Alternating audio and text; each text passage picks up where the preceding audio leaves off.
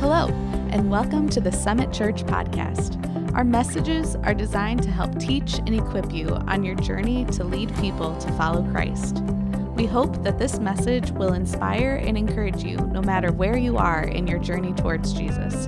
If you have any questions, want to talk, or want to learn more about Summit, visit us at summitniles.com. Welcome to everyone.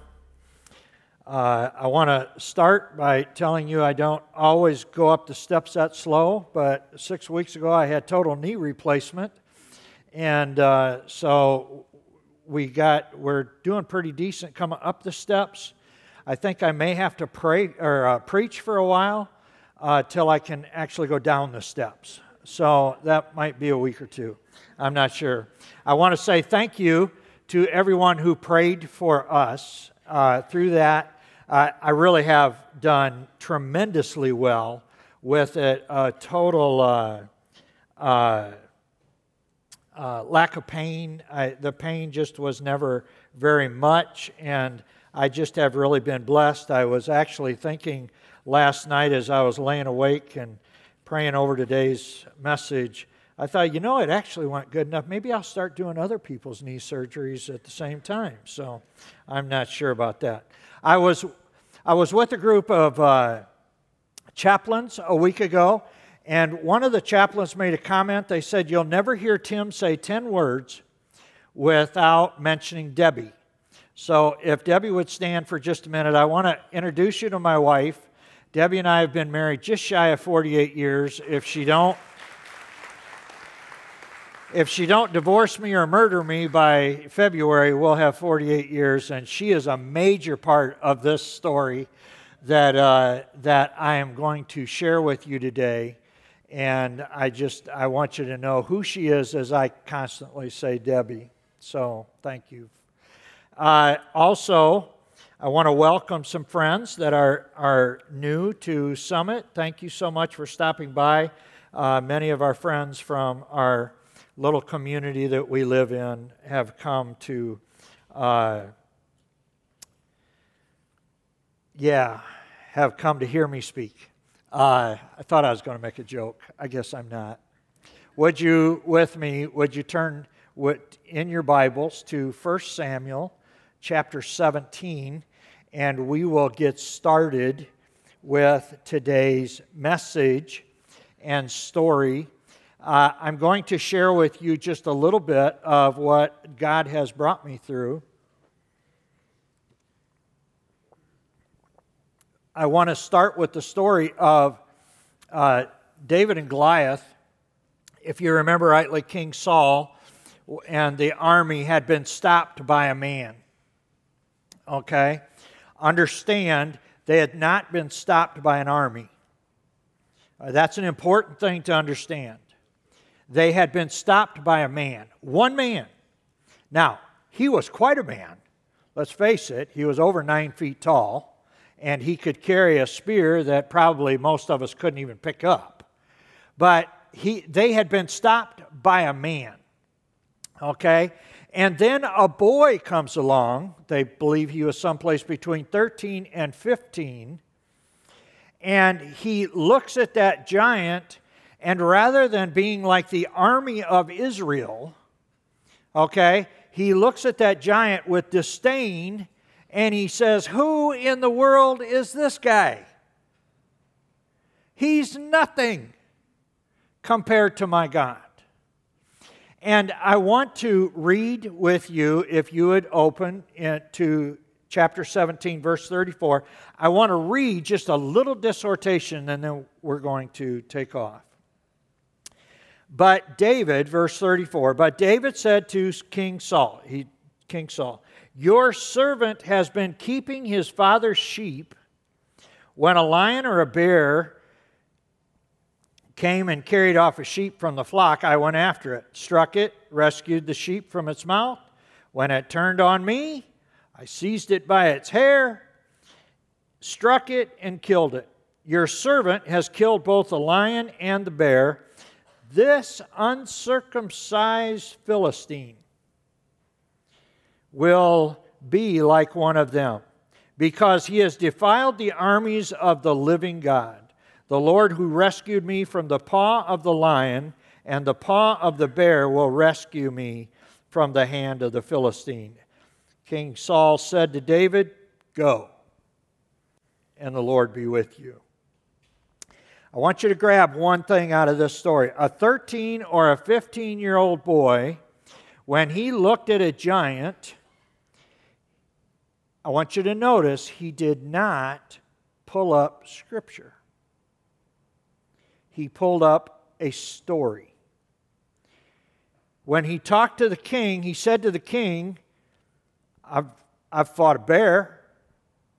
I can never get my mind wrapped around that. 13? So if he's 13, that means he did it when he was younger. He had already done it. He said, I've wrestled a lion. Well, I'll tell you what, on my best day, I'm not wrestling lions. And on my best day, I'm not taking on a bear. Okay? And he said, you know what? Because of these stories, this worthless 9.5-foot giant is nothing. Okay? I want you to hang on to that, and I want to ask you the question. What giant are you facing in your life today? That if you could get past that one giant, that your life would be great. I want you to think about that. Lord, we ask you that you would add your blessing to your Scripture. We give you the praise. Amen. I'm a story collector, and I want to share with you that I have a YouTube channel called Healing Together. If you are in need of a story, and we're going to talk about stories today a little bit, if you're in need of a story that will lift you up, this is the place to go. We probably have about a dozen of them right now. We have 75 videos and counting. I haven't edited the last series, which will be another probably 8 or 10 videos. And they are simply stories of people who have faced giants in their life, and they have learned a lesson about God.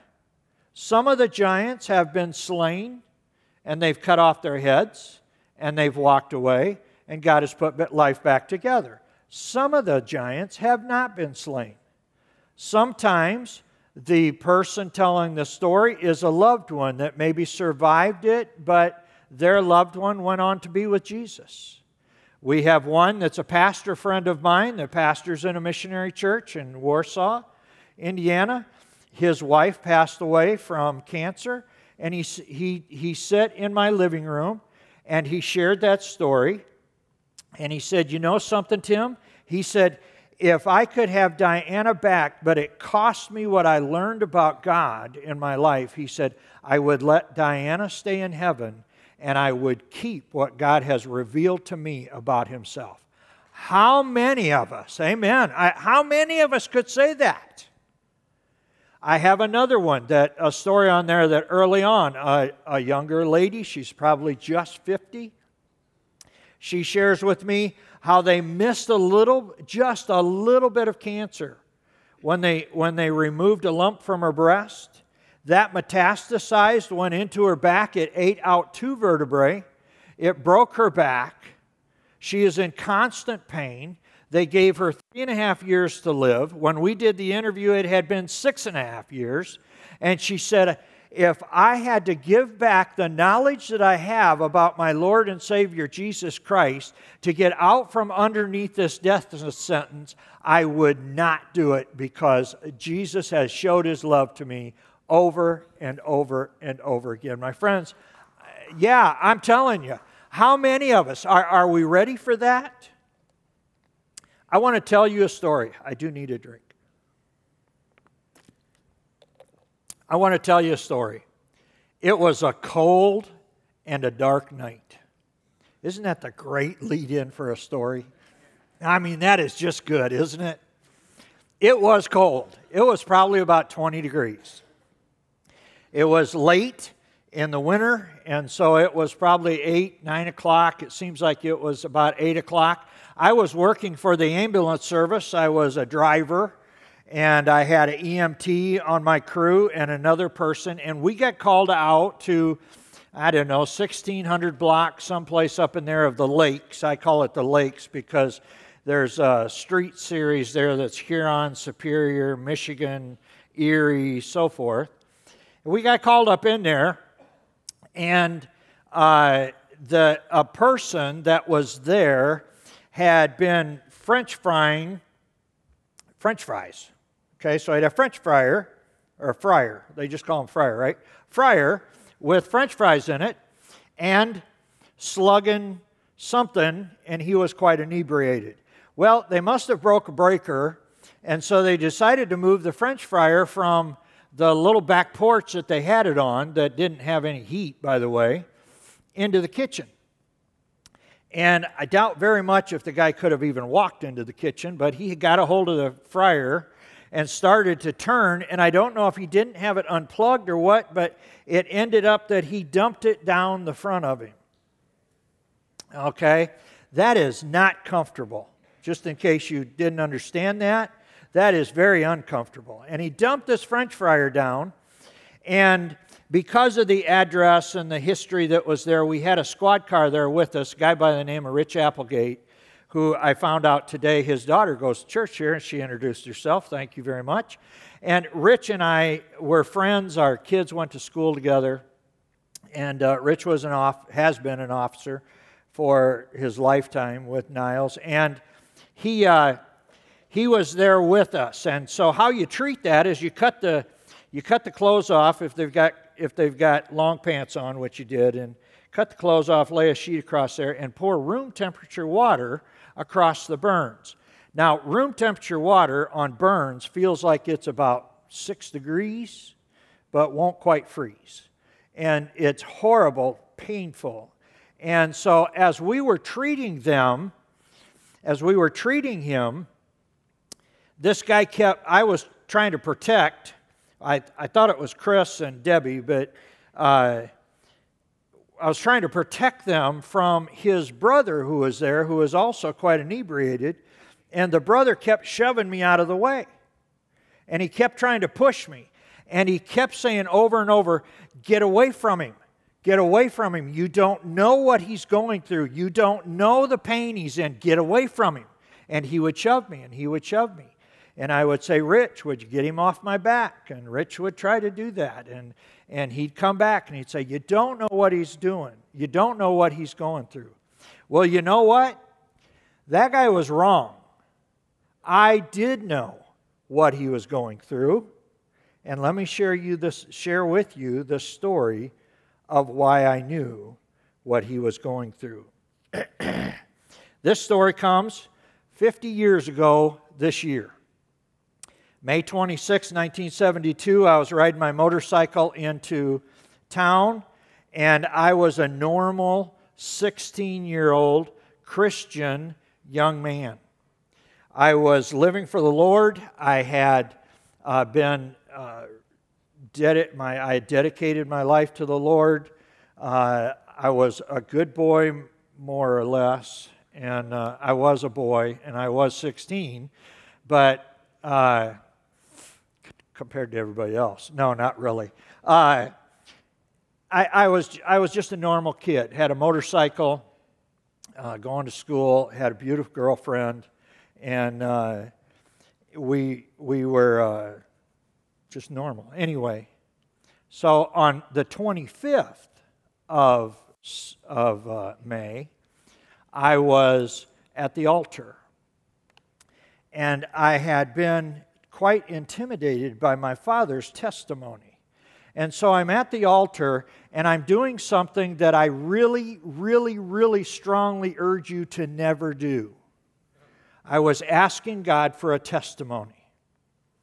That you're better off to ask God for patience than you are to ask Him for a testimony. Okay? Because usually a testimony only comes through a test. And that's what the story's about, right? So I asked God, I said, please give me a testimony. Now, my history up till then was I was born third out of 6 children. My brother and my, 4 sisters all passed away before they were 3.5 years old. Probably some type of blood problem. The oldest one died of the polio outbreak in the 50s. So I had survived that. When I was 8 years old, I got into a dispute with a dog, and the dog took off the left side of my face, 57 stitches, 3 days in a coma, 10 days in the hospital, and reconstructive surgery. When I was 11 or 12, I came down with some type of a blood problem, and they thought it probably was connected back to my brother and sisters, and they said on a Wednesday morning, they took blood, and they said if Tim doesn't begin to change whatever the count they were counting, if he don't begin to change, we're going to have to start doing blood transfusions. They took me to church that night for midweek service. We got down to the altar. They anointed me, prayed over me. The next day, on Friday, I went in and had my normal blood draw, and everything was normal. So, here I am at 16, and I don't have anything to praise God about. Okay? I never said I was smart. Okay? So I'm praying, Lord, please give me a testimony. Then came the 26th, and I'm riding into town. I'm going to go and get the money out of the bank so I can buy a 1966 Chevy Impala 2-door with a 327 2-speed automatic transmission. Now, if you don't know what that is, you're not breathing, okay? As I was going in, I got distracted, and I ran into the back of a car. Simple. I was only doing about 20 miles an hour, 25 miles an hour, bounced up off the car, landed underneath the motorcycle, wasn't really hurt too bad, had a nice little crease in my helmet, and I start trying to get out from underneath the bike, and one of the people that was unloading a semi at what then was Wonderland department store, it's now the theater, he realized that the gas cap had come off of my bike, and it was dumping gas all over me in the street. And so he jumped down from his truck, he started running. I've got to meet the man since I wrote the book, and he said, I got about halfway to you, which would have been about a 40-foot dash that he had to do to get to me. He said, I got about halfway there when the whole street went up in flames. And so here I am. I jump. That helped me get out from underneath the bike, by the way. I jump up and I start to run because I didn't think that I could lay down and roll and I remember thinking, first I said, oh my God, I'm on fire. Now, that was a prayer. That wasn't a statement. God knew I was on fire. So anyway, I knew I had to lay down and roll, but I thought I've got to get to this side street. And this guy runs the rest of the way. Now, this guy's 17. Okay, I'm 16. A 17-year-old kid that runs to somebody that's on fire. That is not a normal kid. You tell me that God did not place him there, I will take you to task on it. Anyway, I'm getting way too long. And he says, lay down and roll. He screamed it, and probably some other things. But anyway, he said, lay down and roll. And I said, which way? I don't care. Just lay down and roll. Just lay down and roll. And he took his shirt off, and he hit me. When he pulled his shirt back, he had his shirt collar and nothing else. Shirt was gone. And so he started just plucking clothes off of me and trying to do whatever. They got the fire put out fairly quickly, and they took a breath, and it exploded again. It all caught on fire again. And that happened another time. It actually caught on fire 3 times with me laying in the street. They got me into the ambulance. They got me to the hospital. Now, again, this is 1972. We had an airplane that was in Indianapolis, out here, Browns, if you remember them. There was no airplanes available. God miraculously provided an airplane. My parents weren't supposed to be home from mushroom hunting till real late. They got home early. Everything, God just started to mesh things together. My parents came in and they explained what the injuries were. And I remember the doctor saying, Tim is burned on both legs, front and back, 3rd degree. He's burned on both arms, front and back, 3rd degree. He's burned on both hands, inside and out, 3rd degree.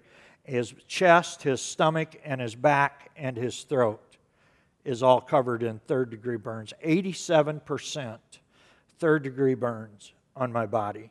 Now you take the percentage of 3rd degree burns and you add that with the age, and then you subtract that from 100, that tells you what your percentage chances are of living. When I added mine up, it was 103. And so I had a negative 3% chance of living. So off to the burn unit we're in. We go to a burn unit. Let me tell you a little bit about that says 0. I'm in trouble. The burn unit I'm in is one of 3 in the world. There was the Ann Arbor burn unit, there was the Texas Army Navy burn unit, and there was one in London. That burn unit, which technically covered 1/3 of the world, it had 11 beds in it, but there was one available that I could get into that burn unit. They brought me in, they began treatment. Life went really good until about the 4th of July.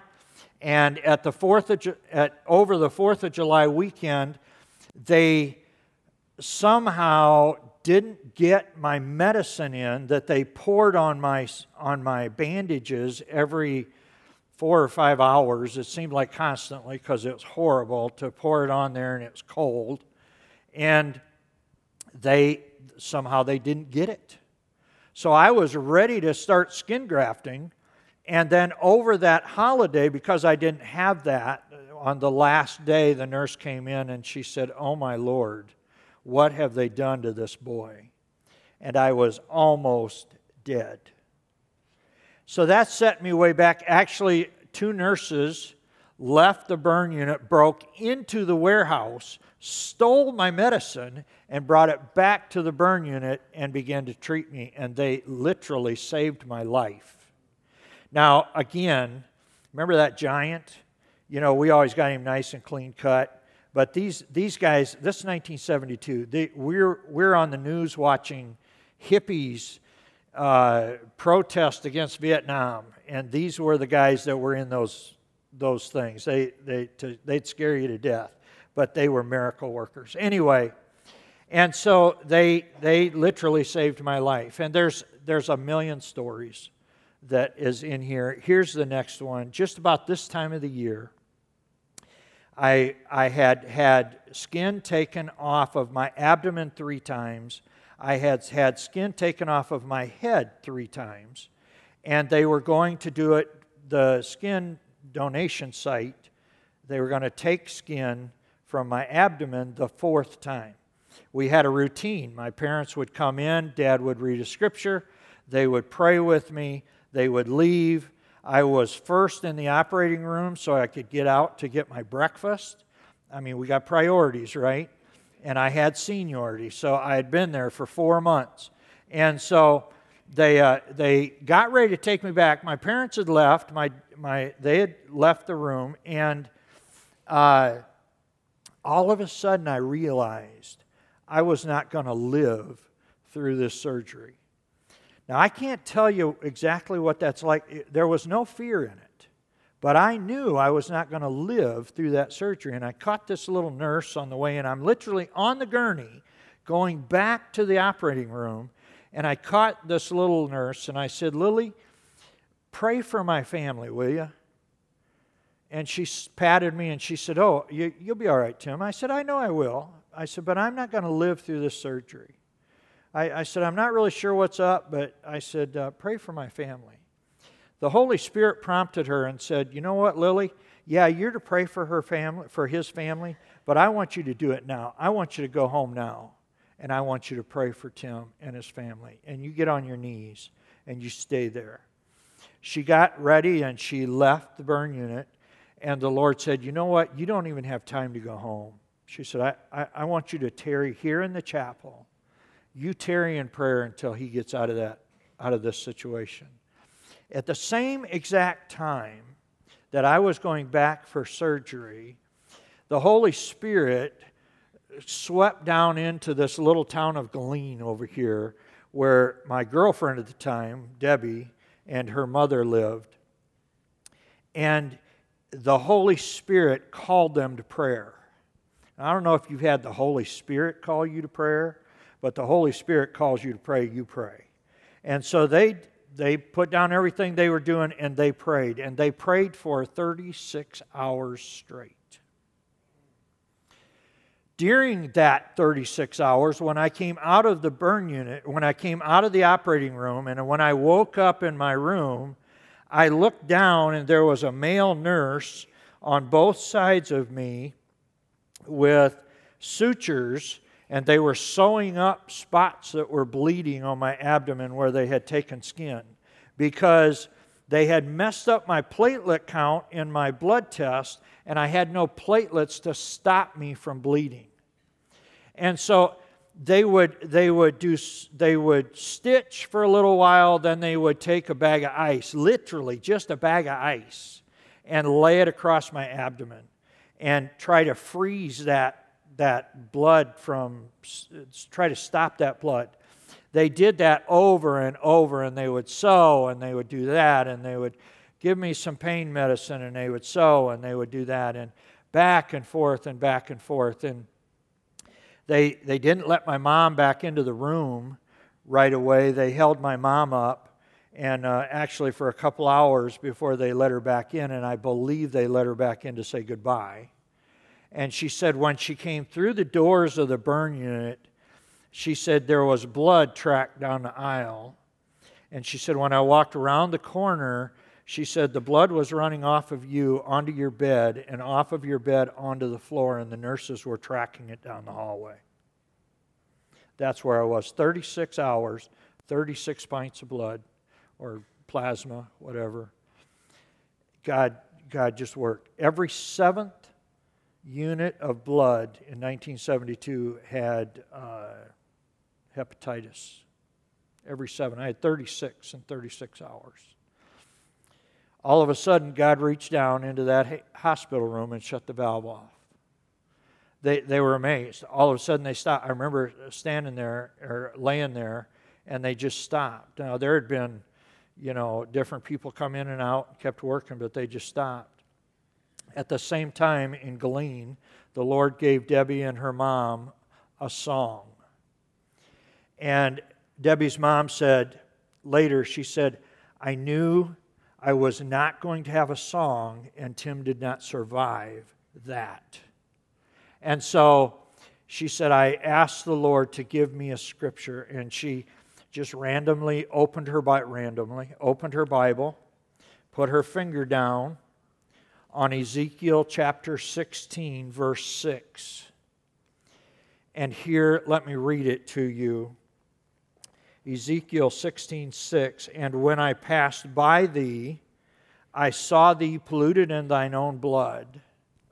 I said unto thee, when thou wast in thy blood, live. Yea, I said unto thee, when thou wast in thy blood, live. And I did.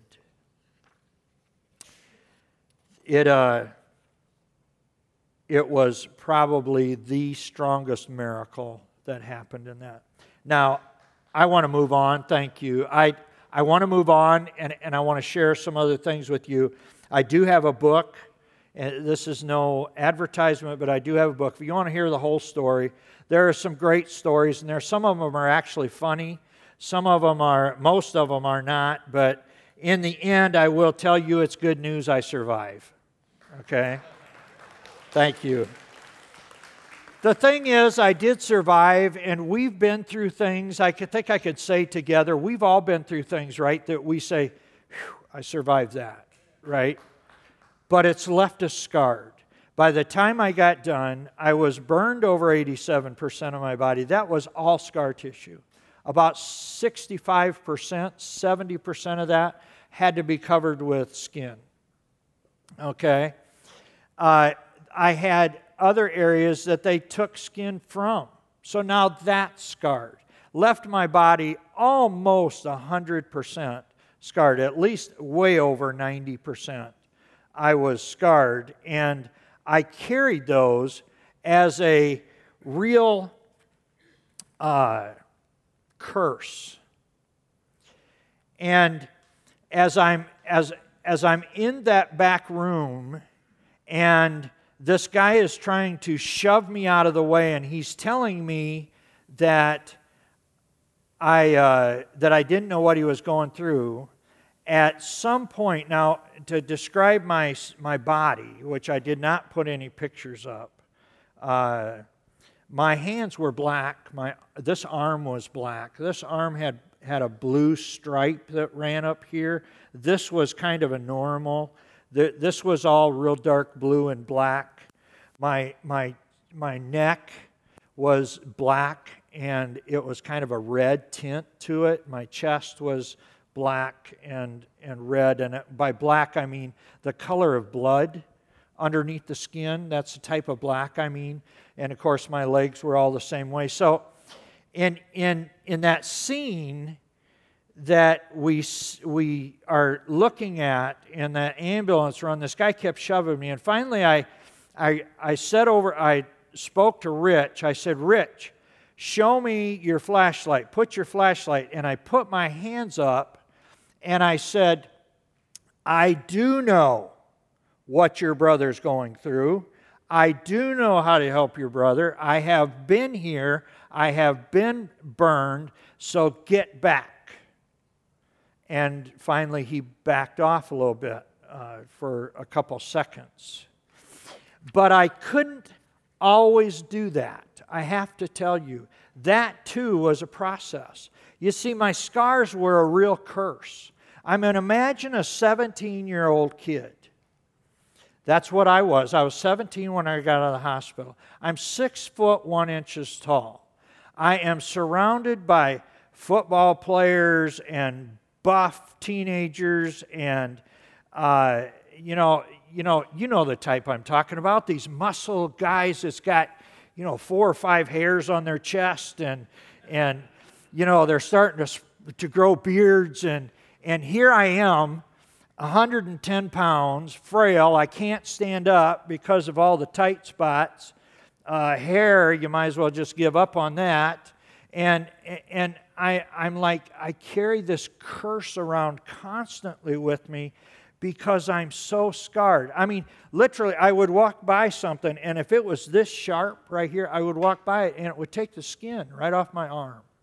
I can't tell you how many times I'd go to open a screen door, and it would peel the skin off the back of my hand. It was just really tough, and I carried those curses with me. I thought, nobody's ever going to love me, and praise the Lord, Debbie did, and she loved me, and just, it was really hard. Debbie and I were married. We had a couple kids. I'm not sure we had all 3 of them yet. I was attending a church. God had got my attention, and I was attending a church. Again, I'm wanting to serve the Lord. I'm cursed with these scars. I'm really struggling, and the pastor calls me. We were building a campground, so I didn't generally go on Wednesday night. But he called and he said, you got to hear this story. You got to hear this guy's story. And I said, okay, what's it about? And he says, 16-year-old kid got burned just like you, and you got to come hear this story. So I take some time off of work, and I go up and I listen to this guy's story. And the guy's story was that he was trying to light a fire in a trash barrel. Couldn't get the fire to go. It's a little bit damp outside. He's living in Florida at the time. And so he got a can, and he poured gas in it, and he took that gas can and he went and dumped it in that trash barrel. Now, what do you think happened? The whole thing exploded. Burned him all down the side of his face. The grass was wet, so it wouldn't put the fire out. It spread the fire, burned him all down the side of his face, all down the back of his head, down his arm, down his side, and he ends up burned a little over 40%, deep third-degree burns. Long story short, he's begging God to die. He don't want to be healed. He wants to die. He said, my salvation was sure. He was in the same denomination Debbie and I were in at the time. And he says, my salvation was sure. I just wanted to die. I did not want to live how I knew I would look. And the second time they took his bandages off, as they're taking his bandages off, people are getting excited. The nurse was from his church, and she starts to praise the Lord, and she gets a little bit more into worship the whole time.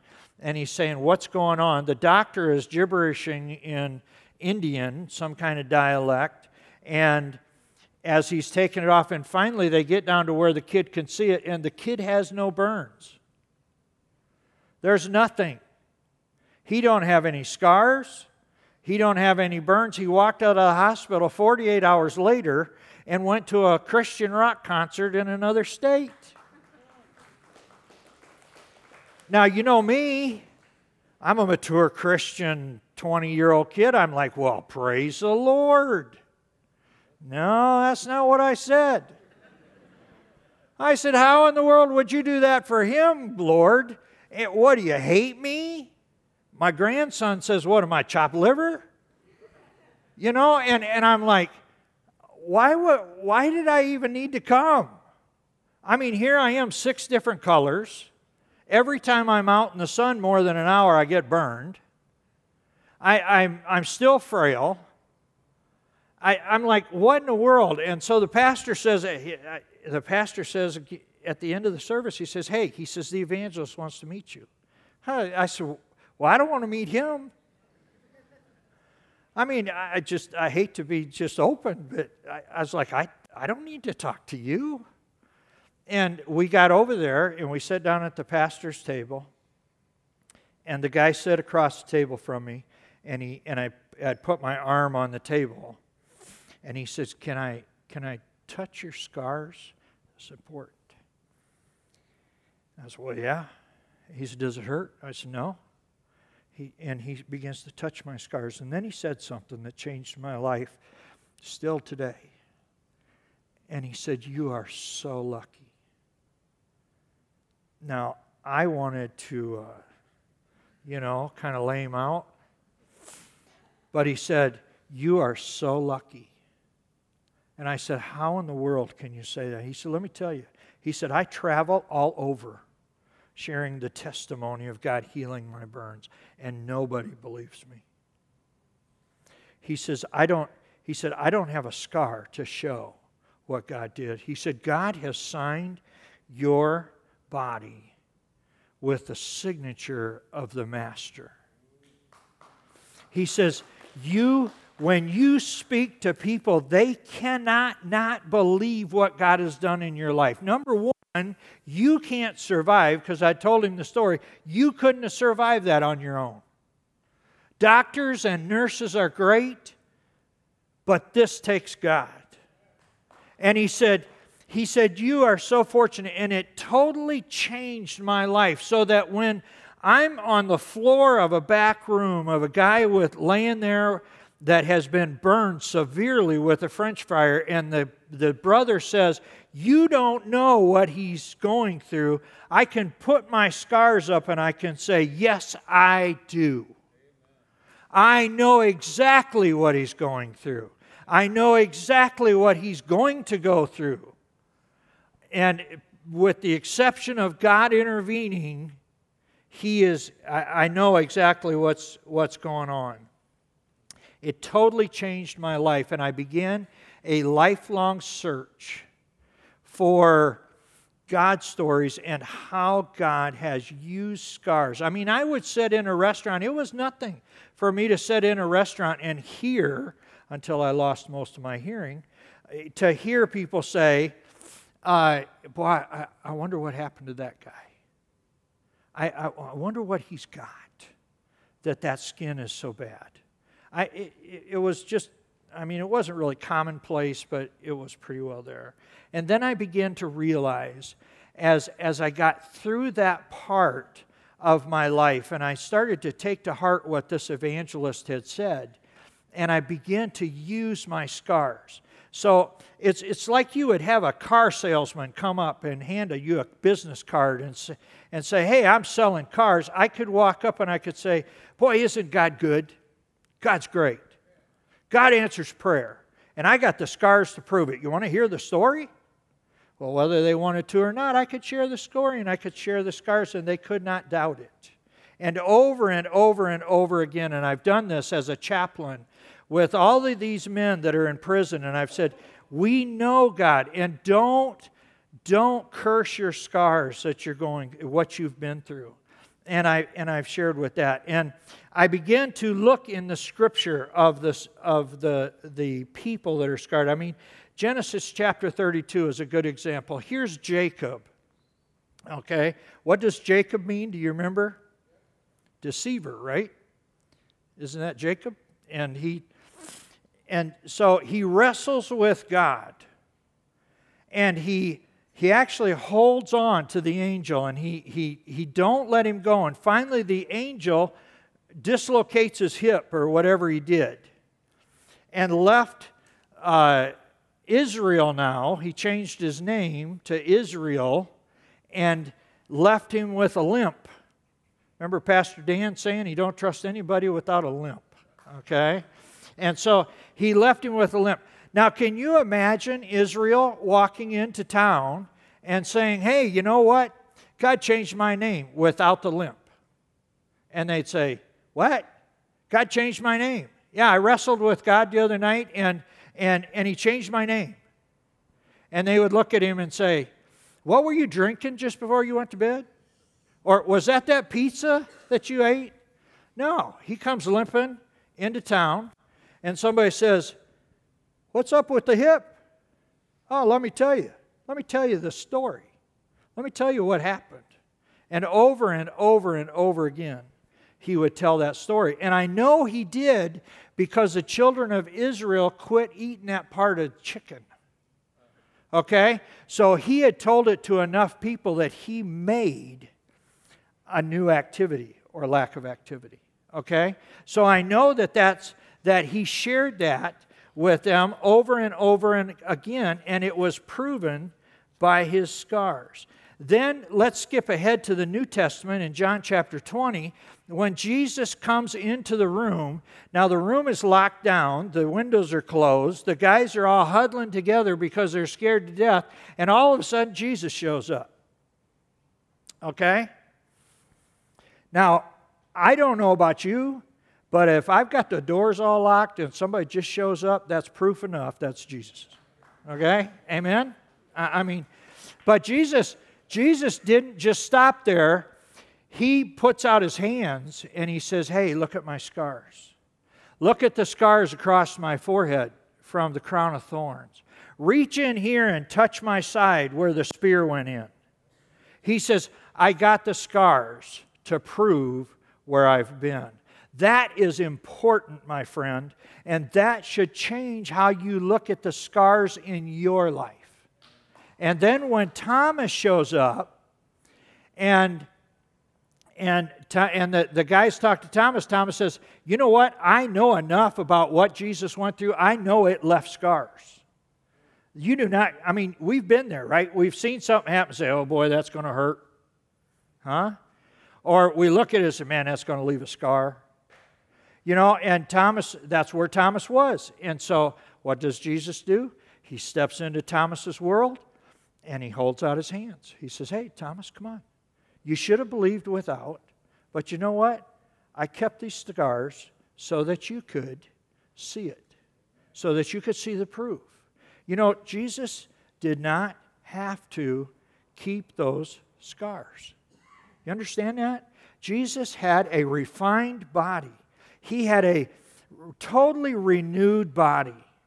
He did not have to have those scars. But Jesus looked ahead in time when John the Revelator was going to be standing in the throne room, and he was going to be saying, he was going to be weeping. It says, I wept and I wept and I wept, because they could find nobody in heaven that was worthy to open the scroll. And he says, and in the middle of the throne, I saw a lamb that looked as if it had been slain. My friends, those were the scars that Jesus was carrying, and he was standing in the throne room. And as far as I know, and I'm not making a theological stand here, as far as I know, that's the only scars that will be in heaven. We will not take ours with us. But Jesus kept his, and he kept them for an important reason. And I want you to get this morning, that he chose to, because our enemy, Satan, who keeps bringing these giants into our lives. I've got them. I could stand here for another half hour and tell you the giants in my life that I face right now. And he keeps bringing these worthless, uncircumcised dogs into our life. And Satan comes in and he says, did you see what Tim did? And Jesus says, yeah, I did. But I got it covered. And he holds up his scars and he says, I got it covered. Did you see where Tim thought that? Yeah, I did. Did you see my forehead where I wore the crown of thorns? Did you see my hands? And you know what? The truth is, my friend, Jesus did that before I ever took my first breath. He said, I love Tim so much, I will lay down my life now. And Tim is perfect right now. He's not even been born yet. My friends, when Satan comes in and starts accusing you and starts bringing up all that stuff, Jesus is standing there in the throne room saying, I got it covered. I've got it covered. Caleb, come. King David and King Saul both had scars. Both of them did. Saul had a rough life. David was yet to have it, but David had them too. For King Saul, they paralyzed him. For King David, they energized him. Which one is God going to do for you? Thank you for joining us for this message from the Summit Church podcast. Again, if you have any questions, visit us at summitniles.com. Now go and be the church in the world.